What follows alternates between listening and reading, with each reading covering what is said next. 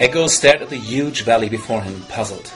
"So what is this all about?" he said, looking quizzically at the famous Alan E. Paul with 2L, who stood next to him. Alan stroked his beard. "Well, it's all a game." "I could have guessed that, my friend." "A Game of Thrones, to cite the great George R.R. Martin. You see, they all want to climb that hill over there." He pointed his finger to the top of the hill, where a throne sat on a stone pedestal. Down the slope before it were several rows of circles, 14 of them, in increasing width, 2, 3, 4, 5.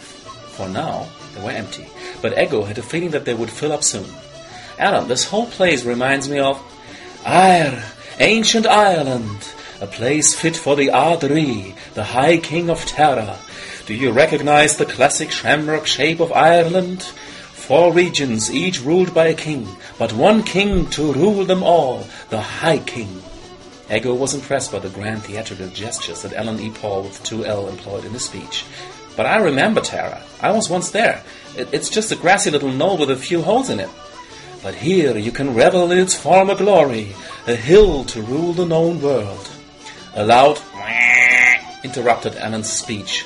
A huge herd of sheep entered the valley. Ego wasn't sure, were these sheep or pigs or cattle? "Ah, the cumels, the fuel of the game. Without cumels, the king cannot pay his underlings." They're cows, actually, but the ancient Celts weren't that great in drawing animals. "You mean they represent some kind of money?" "Yes, dear mysterious game reviewer, cumels pay for the insertion of the pieces, or rather supporters of the king. Up to 4 different factions vie for control of the 4 areas of Aer. The person who controls 2 kings will win this game." A large hand appeared from out of the sky and took a couple of cumels, who responded with a loud moo. "Ha! Somebody has taken my challenge. The game is afoot." From out of nowhere, 2 farmers appeared and took positions in the lowest row of the circles, looking slightly dumbfounded. Between them was an empty circle. "Any reason why they just stand there?" "Yes, there are cards which show various circle positions and the exact pieces that can be bought for cumels. The higher up the rank, the more cumels will have to be paid, and the positions have to be free. Only if they're not, one can put a piece on top of another piece, thereby capturing it. Or even put a piece on top of one of your own pieces, thereby creating a temporary protection, a fortress." While they were talking, several more pieces appeared in various positions on the circles. The rows seemed to be associated with several professions. The lowest and most busy row was the row of the farmers. Then came the herdsmen, slightly arrogant with their little shepherd sticks, then the warriors in elegant orange, and then the chieftains with their shiny snake-shaped bracelets. Suddenly there was a commotion. The pieces became very excited. "Hey, what's happening?" "Oh, it's an ingenious mechanic of the game in action, if I may say so myself. You see, once there are 2 of your pieces of a type next to each other after an insertion, you can make a promotion." "How does it work?" "Another piece is created in front of the 2 pieces in the next row, capturing other pieces that might be there, or liberating one of your own captured pieces in addition. All you have to do is pay the cost of the card you used again." "And what if this creates another pair in front of you?" "A good question. There might be an endless avalanche of promotions, and the beautiful thing is, now they're free. The sky is the limit." While he spoke, the landscape changed dramatically in front of them, as one color suddenly dominated the valley. Several captives were taken at once. After a short silence, a little black man appeared, negotiating with one of the chieftains. Suddenly 4 cumels dropped from the sky. The chieftain nodded and waved with his arm.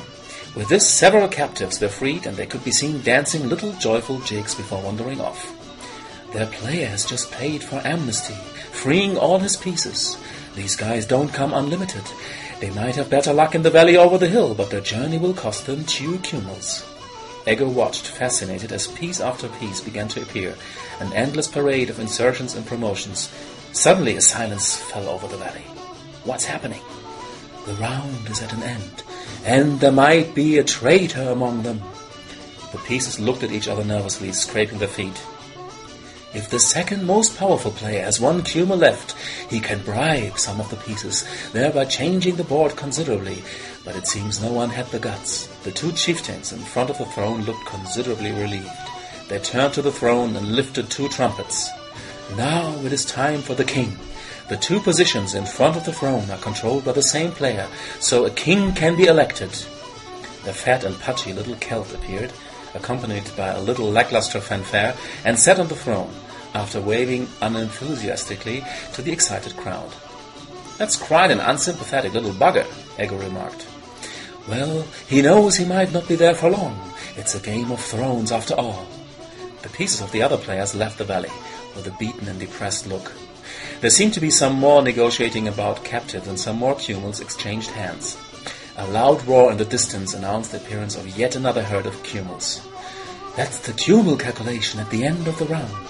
I told you that without Cumels there's no fuel to the game. I bet you could imagine that already. Now each player gets 1 Cumel per row he dominates, and 1 more if he controls additional pieces in the same row in other valleys. The next round can begin. Will it be as fun as this one? That's for you to decide, my friend." And with this, the famous Alan E. Paul with 2L disappeared in a puff of smoke, leaving a surprisingly staring Ego on the valley of the Seat of Kings. A little Cumel came along. Ego stroked it and smiled a wicked smile.